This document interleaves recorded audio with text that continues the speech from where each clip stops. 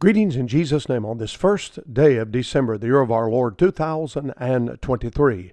It's currently warm outside today, 35 degrees, and we're expecting kind of a rainy day. No snow, which is easy to shovel, and we're grateful to God for the Lord leading us all this way, all the way up to this wonderful, fabulous Friday. And we're preparing even now for chapel services, and we're asking God to move in power and great glory. Thank you for praying for all of us, that the Lord would help us to stay faithful and to be everlastingly after it for Christ.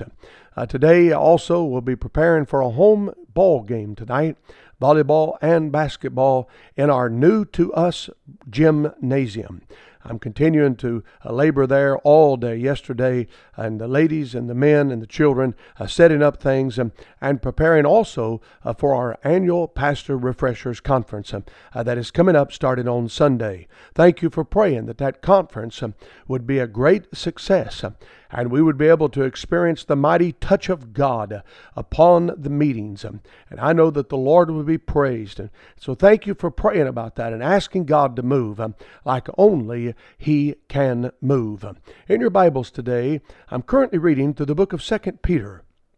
And in 2 Peter, chapter number 3, verse number 17, the Bible says, "Ye therefore, beloved, seeing that ye know these things before, beware lest ye also, being led away with the error of the wicked, fall from your own steadfastness."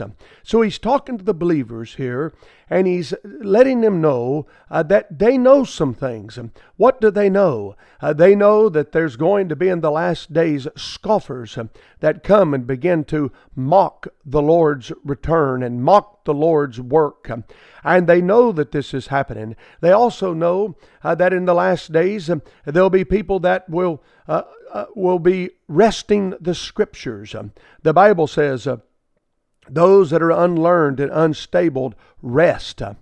Speaking of these things, in which some others hard to be understood, which they that are unlearned and unstable rest, as they do also the other Scriptures unto their own destruction. He said there's coming a day, you know this, seeing ye know these things, in verse number 17. You know that there's people that are wresting the Scriptures. They're twisting the Scriptures to their own destruction. The Bible says, being that ye know these things, beware lest ye also, being led away with the error of the wicked, fall from your own steadfastness. And he's challenging the believers here to beware. Watch out. There's people that are twisting the Scriptures. And this has always happened, and it's happening in our day. For example, many people have absolutely twisted the Scriptures to their own destruction and preached about the elect to such an extent that churches now very rarely evangelize. They very rarely go out into the highways and hedges and compel others to come to Christ. They very rarely give out gospel literature because they have wrested the Scriptures. They have twisted the Scriptures and they have become what some call in modern theological words Calvinist. And they have stopped evangelizing. They have stopped getting the gospel out. No matter which side of this debate that you're on, trust me, the Scriptures still command us to go into all the world and preach the gospel to every creature. There is no way you can deny that. And when you wrest the Scriptures and twist the Scriptures and fail to reach others with the glorious gospel of Christ, you must be warned today that you will one day, if you haven't already, fall from your own steadfastness.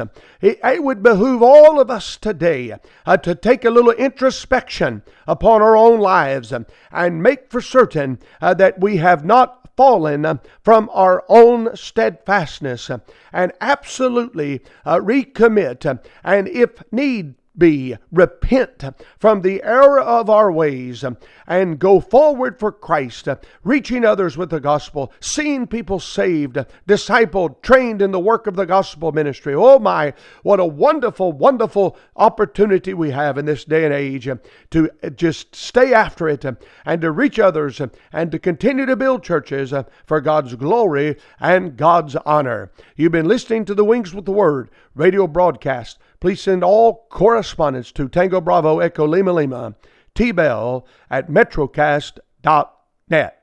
God bless you. Have a wonderful Christ-filled day, and we'll talk to you once again on Monday.